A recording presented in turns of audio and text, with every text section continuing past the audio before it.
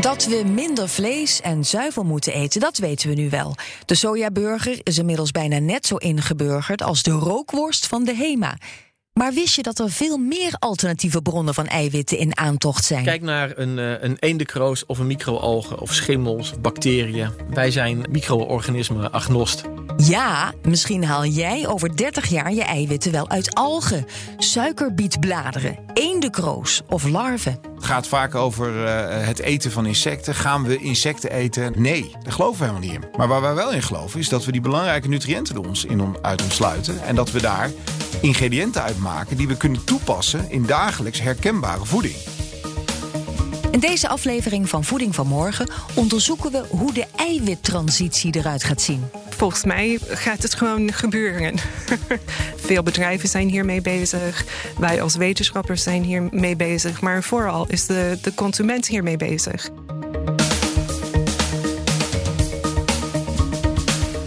Leven we dadelijk in een wereld waarin we dierlijke eiwitten helemaal niets meer nodig hebben? Ik ben Maud Schreurs. Deze podcast wordt mede mogelijk gemaakt door Unilever. Voor we van start gaan met de eiwittransitie, eerst een mini-college eiwitten. Of proteïne, zoals ze ook worden genoemd.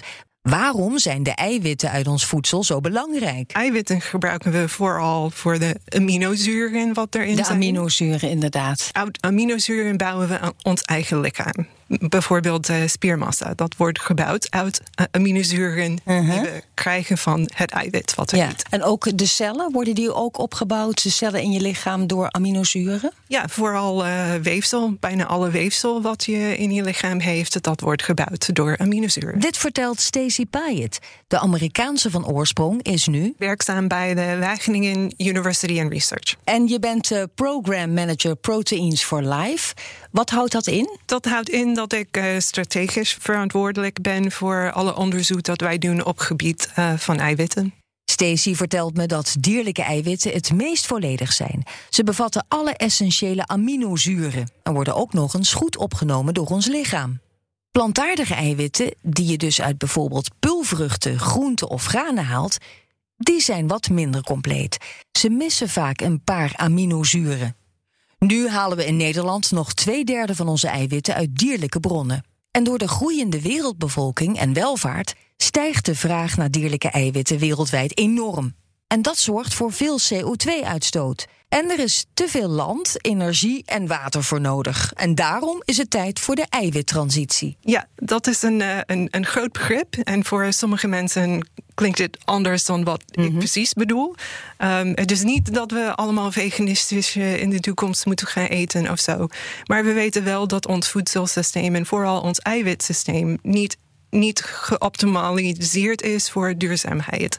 En volgens ons moeten we wel een stap daarin maken dat we naar een duurzamer en eerlijke voedselsysteem willen. Hoe groot zou die shift dan moeten zijn? Dierlijke eiwitten over bijvoorbeeld 30 jaar. Hoeveel dierlijke eiwitten zouden we nog dan kunnen of mogen gebruiken? Persoonlijk vind ik de hoeveelheid wereldwijd dat we nu eten ongeveer goed. Maar in het Westen en hier in Nederland, in West-Europa, in de VS, waar ik vandaan kom, in China, eten we veel meer dierlijke eiwit dan wat eerlijk is. Dan wat wij eigenlijk nodig hebben. Ja. En zijn er andere landen waar bijna geen dierlijke eiwit is.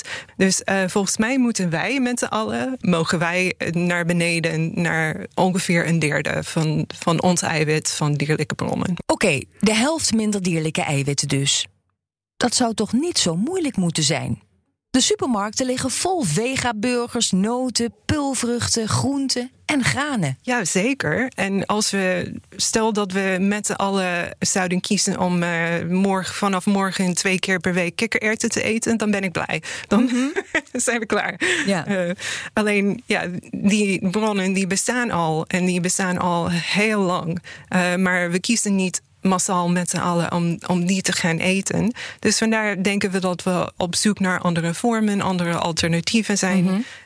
Dat wel makkelijk in ons huidige dieetpatroon kunnen passen.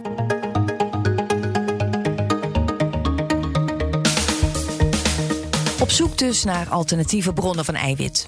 We lopen eerst de hele menukaart af. Daarna hebben we het over de hobbels die nog genomen moeten worden voordat deze eiwitbronnen net zo mainstream zijn als je eitje of je stukje vlees.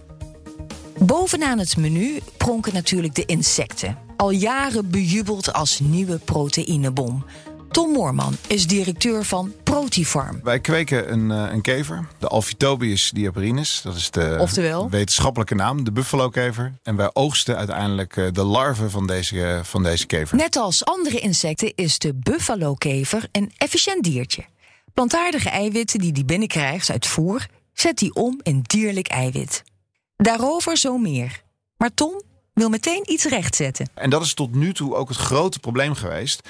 Het gaat heel vaak over insecten en gaan we insecten eten? Nee, dat gaan we niet. Maar wat dan wel? Wat wij eigenlijk doen is, wij oogsten die larven. En vervolgens gaan we die net als bij normale, traditionele dierhouderijen worden de dieren op een zo diervriendelijk mogelijke manier afgedood. En daarna omsluiten we nutriënten. En maken we eigenlijk verschillende soorten ingrediënten. Nou, waar wij als bedrijf voor gekozen hebben, is dat we heel duidelijk technisch functionele ingrediënten willen maken. Zoals? Zoals bijvoorbeeld, wij maken oplosbaar eiwitconcentraat.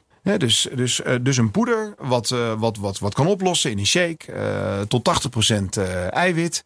Daar zitten nog meer nutriënten. Maar eiwit is op dat moment het belangrijkste nutriënt. Maar we maken bijvoorbeeld ook getextureerde eiwitten. Dus er zit een structuur en binding, zodat je daar bijvoorbeeld vleesvervangers van kan maken. En in die zin doen we niet zo heel veel anders dan dat we eigenlijk ook met plantaardige of anderlijke dierlijke bronnen doen. Ook daar verwerken we die eerst tot ingrediënten. Ingrediënten die we als waar we wat mee kunnen in de voedingsindustrie, waar we iets herkenbaars van kunnen maken. Iets van wat wij als consument herkennen en wat we lekker vinden. Dat doen we met, ik noem maar wat, als je sojabonen bekijkt. Ja, ik denk niet dat er heel veel consumenten zijn die kunnen vertellen hoe een sojaboon of plant eruit ziet. Maar ze drinken het, ze eten het. En daar doen we hetzelfde. Is de kwaliteit van het eiwit uit de larven net zo hoog als dat van vlees? Als de eiwitten uit vlees? Ja, het is een volledig het bevat het volledige aminozuurprofiel wat wij als mensen ook nodig hebben. We spreken vaak over de 9 essentiële aminozuren, waaruit eiwitten zijn opgebouwd. En ons insect bevat al die essentiële aminozuren. Maar dan gaat het vervolgens nog over hoe goed is jouw lichaam in staat om die aminozuren echt om te zetten. En daar bijvoorbeeld spiermassa uit op te bouwen. Om het op te nemen bedoel je? Ja. Daar hebben we onderzoek naar gedaan. En we weten dat we op hetzelfde niveau zitten als melkeiwitten. En dat wordt toch een beetje als de Holy Grail beschouwd. Zeer hoog kwaliteit eiwit. En wij kunnen ons, en dat weten we dus uit wetenschappelijke studies die gedaan zijn op mensen. De insecten van Moorman zijn ook nog eens super duurzaam. Ze hebben weinig land en water nodig en ze leven op resten van planten die niet kunnen worden verwerkt voor menselijke consumptie. Zijstromen van de voedingsindustrie dus. Die zijstromen bieden nog meer kansen. Ja, wij kweken in Nederland heel veel suikerbieten. En die zijn bedoeld om suiker te produceren. Mm-hmm. Maar in de blad van een suikerbiet zit ook wel eiwit. Okay. En die eiwit is heel nutritioneel heel goed, maar ook functioneel heel goed. We kunnen best wel goede yoghurt van maken bijvoorbeeld. Want het blad wordt nu nog weggegooid, denk ik, hè? Het wordt op het veld gelaten. Ja, op het veld gelaten. De suikerbiet wordt gebruikt en het blad ligt op het veld. Ja, precies. En ook interessant vind ik de microbiële eiwitten. Denk aan bacteriën, gisten, dit soort organismen. Die kunnen ook heel efficiënt eiwit produceren. En daar zag ook onze volgende spreker kansen liggen. Als je op een verjaardag moet uitleggen wat jullie maken, wat zeg je dan? Dan zeg ik kippeneiwit uit gist. Ja. En dan krijg ik een heleboel waterig aankijkende oogjes van waar heeft die man het over? En dan leg ik het uit. Eigenlijk proberen we dus gewoon het kippeneiwit uit de waardeketen te halen. En dat doen wij door gist te gebruiken als grondstof. Mijn naam is Cor-Jan van den Berg. Ik ben van huis uit onderzoeker in de biotechnologie. Maar tegenwoordig heb ik mijn eigen bedrijf, Fumi Ingredients. En daar ontwikkelen wij eiwitten die gemaakt worden uit micro-organismen. Oké, gist en dan naar een eiwit. Ja. Hoe gaat dat dan? Wat doen Dat is jullie natuurlijk dan? wel een beetje het geheim van de smid. Maar als je laten we zeggen, conceptueel bekijkt, dan zijn die gistcellen allemaal microscopisch kleine ballonnetjes. En daar zitten allerlei ingrediënten in waarin wij geïnteresseerd zijn. En wat wij dus doen, is wij maken die ballonnetjes kapot. En we gaan heel selectief dus de ingrediënten daaruit vissen. En als we dat op een bepaalde manier doen, dan kunnen wij dus zien van oké, dit eiwit wat we nu hier hebben, dat gedraagt zich dus heel erg als kippeneiwit. Maar waarom juist kippeneiwit? Nou, wij zien eigenlijk dat je het overal kwijt kan. Als je nu kijkt in waar zit dat kippeneiwit in de super, dan kom je heel vaak bij, hoe raar het ook klinkt, bij vleesvervangers uit. Maar ook bij bakkerijproducten. Maar het zit ook in allerlei sauzen. Denk aan salades, mayonaise. Daar komt het overal in terecht. En wij zien dus dat het ingrediënt wat wij dus nu maken, ja, dat kan je daar ook precies in kwijt. Dus ook in de vleesvervangers, ook in de bakkerijproducten. Ja, want het is heel gewild, hè? Waarom is dat? Omdat wij dus zien dat dus eigenlijk de hele wereld, alle grote multinationals, SME's, alles, iedereen wil naar plantaardige ingrediënten toe. En wat zien we nu? Eigenlijk is kippeneiwit de laatste grote horde die genomen moet worden voor een heleboel producten om het volledig plantaardig te maken. Goed, we hebben nu insecten, zijstromen en microbiële eiwitten gehad. Maar er is nog meer. We duiken het water in voor zeewier en eendenkroos. Ik had er nog nooit van gehoord. Is dat niet dat groene spul uit de vijver? Ja, klopt. Het is het groene blaadje wat in een vijver groeit. En we hebben, dat vind ik superleuk, we hebben een kookboek uit het begin van de 20e eeuw gevonden, waarin een recept voor eendenkroos staat. Oh ja? Of waterlinzen mag je het ook noemen. Dus dat vind ik super interessant. Het groeit ook heel snel. 1 plantje maakt dan 2 plantjes, dus exponentieel groei. En heeft een hoge eiwitgehalte voor een plant heel hoog. En hoe zit het met algen? Want algen, daar zitten ook eiwitten in, hè? Klopt, ja, algen zijn ook wel super interessant, want we kunnen algen efficiënt laten groeien. Ze hebben niet zoveel nodig, een beetje water, een paar nutriënten en licht. Dus algen zijn makkelijk te kweken. In algen zitten ook eiwit, maar ook soms interessante vetten. Bijvoorbeeld de omega-3's kunnen we van algen krijgen. Maar ja, met algen is het wat moeilijker om ze te verwerken. Voor ons lichaam is het minder verteerbaar. En daardoor moeten we het eiwit daaruit extraheren. Willen we het verteerbaar laten worden voor de mens. En dat is nog steeds een beetje een hobbel. Het zijn niet alleen maar technische hobbels die alternatieve eiwitbronnen nog moeten nemen. Die alternatieve eiwitbronnen, die zijn wij mee bezig om ze te ontdekken. Maar het is best wel een klusje om tussen het ontdekken en het in de supermarkt laten aanwezig zijn. Je moet heel goed over nadenken van hoe kunnen we het verwerken. En daarna moet iedereen, van de boer tot het verwerker, tot het bedrijf dat het voedsel maakt, moet iedereen samenwerken om het tot een grootschalige iets op te schalen.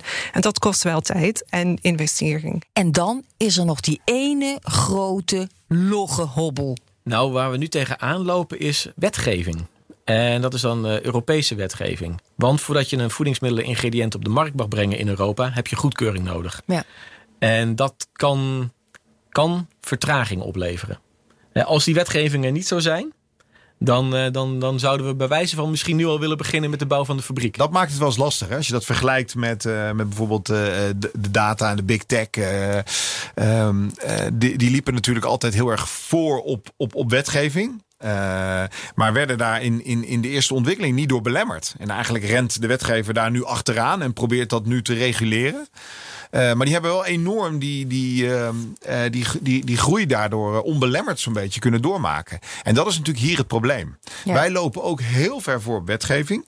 Maar wij kunnen niet ongelimiteerd maar doen wat we willen. En terecht overigens. Je moet erop wachten. En die wetgever die gaat op de rem staan. En die zegt, we gaan eerst alles even goed bekijken. En daar goedkeuring voor geven. En dan kun je pas verder. En dat is natuurlijk in de snelheid die wij graag willen maken.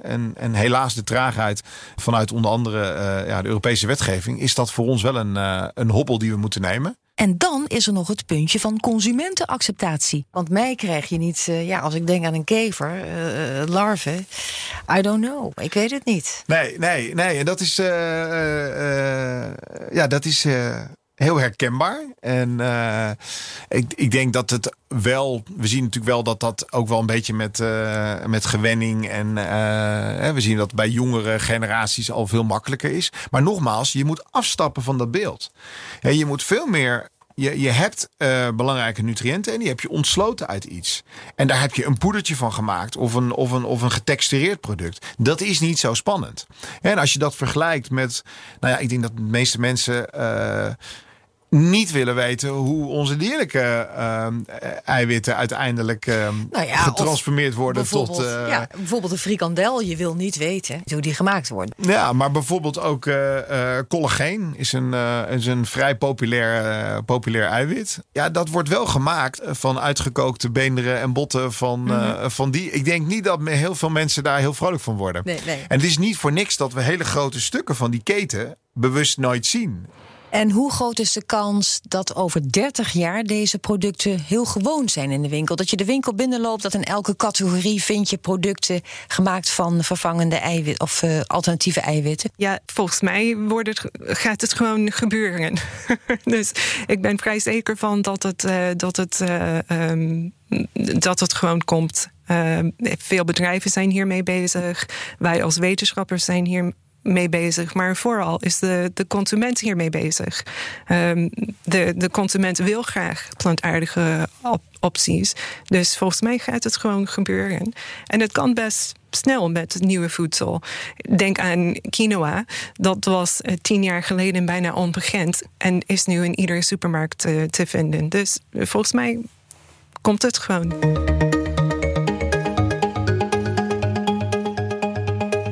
Naar het jaar 2050. Bijna 30 jaar vanaf nu. Welke eiwitten liggen er dan op ons bord? En zijn dierlijke eiwitten nog wel nodig?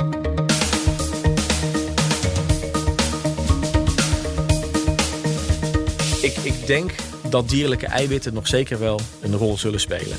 De vraag is, hoe groot zal die rol zijn? Ik vermoed eerlijk gezegd dat dan 90% zou kunnen afnemen. Dus dat het echt een dat we luxe... echt 90% minder vlees eten. Ten opzichte van nu. Dat het dan echt een luxe product is. En dat de rest gewoon voort zal komen uit allerlei plantaardige stromen. En of dat nou lupine zijn, pulvruchten of micro-organismen. Ik denk dat het gewoon een waaier is van grondstoffen. En dat vind ik eigenlijk ook wel een fijne gedachte. Want ik moet er ook niet aan denken dat ik alleen maar pulvruchten of alleen maar gist of alleen maar kevers. Alleen maar kevers. Het moet een divers palet zijn van stromen. Het wordt en dus. Hopelijk wel. Dieren zijn in 2050 zeker niet uit ons dieet verdwenen. Omdat die dieren dus een wezenlijke en belangrijke rol spelen in onze totale voedselketen. Dat denkt Tom Moorman. We hebben uiteindelijk ook bepaalde nutriënten nodig die deze dieren voor ons kunnen omzetten of produceren. Alleen we moeten naar een andere balans. Het is natuurlijk totaal doorgeslagen en dat is verkeerd. Want alleen plant-based is ook de oplossing niet. Daar zijn sommetjes voor gemaakt dat je dan 2 of 3 keer India aan landgebied nodig hebt. Wil je alleen maar de hoeveelheid erwten en soja bij wijze van spreken gaan verbouwen om mensen van voeding te voorzien. Dat kan helemaal niet. Het wordt een breed palet van heel veel goede oplossingen. En juist door middel van samenwerking en door consumenten te helpen en herkenbare en lekkere producten te maken, gaan we daar met z'n allen absoluut in slagen. En daar is ook ruimte voor fermentatie, voor producten als eendekroos, voor lab-grown meat. Er komen zoveel fantastische dingen aan. Krijgt Stacey Pyatt het laatste woord? Wat ligt er in 2050 op ons bord? Dus wel dieren, maar dan minder dieren. Iets meer groenten en granen op het bord. Dat is ook wel gezond en past in een gezond voedselpatroon. En dan ook die andere nieuwe eiwitbronnen erbij. Mm-hmm. Een combinatie dus en. Ja, lekker gevarieerd. Een bonte mix aan eiwitbronnen ligt dus voor ons in het verschiet. Maar volgend jaar gooi je ze nog niet in je supermarktkar. Er is nog veel geld en tijd nodig voordat alternatieve eiwitbronnen echt breed toegankelijk zijn. Kun je niet meer wachten? Je hoorde het net. Eendenkroos is al ruim voorhanden in de vijver in je buurt. Smaakte deze podcast nou naar meer? Je vindt de andere afleveringen van Voeding van Morgen op bnr.nl, in de BNR-app of ieder ander platform waar je podcast luistert.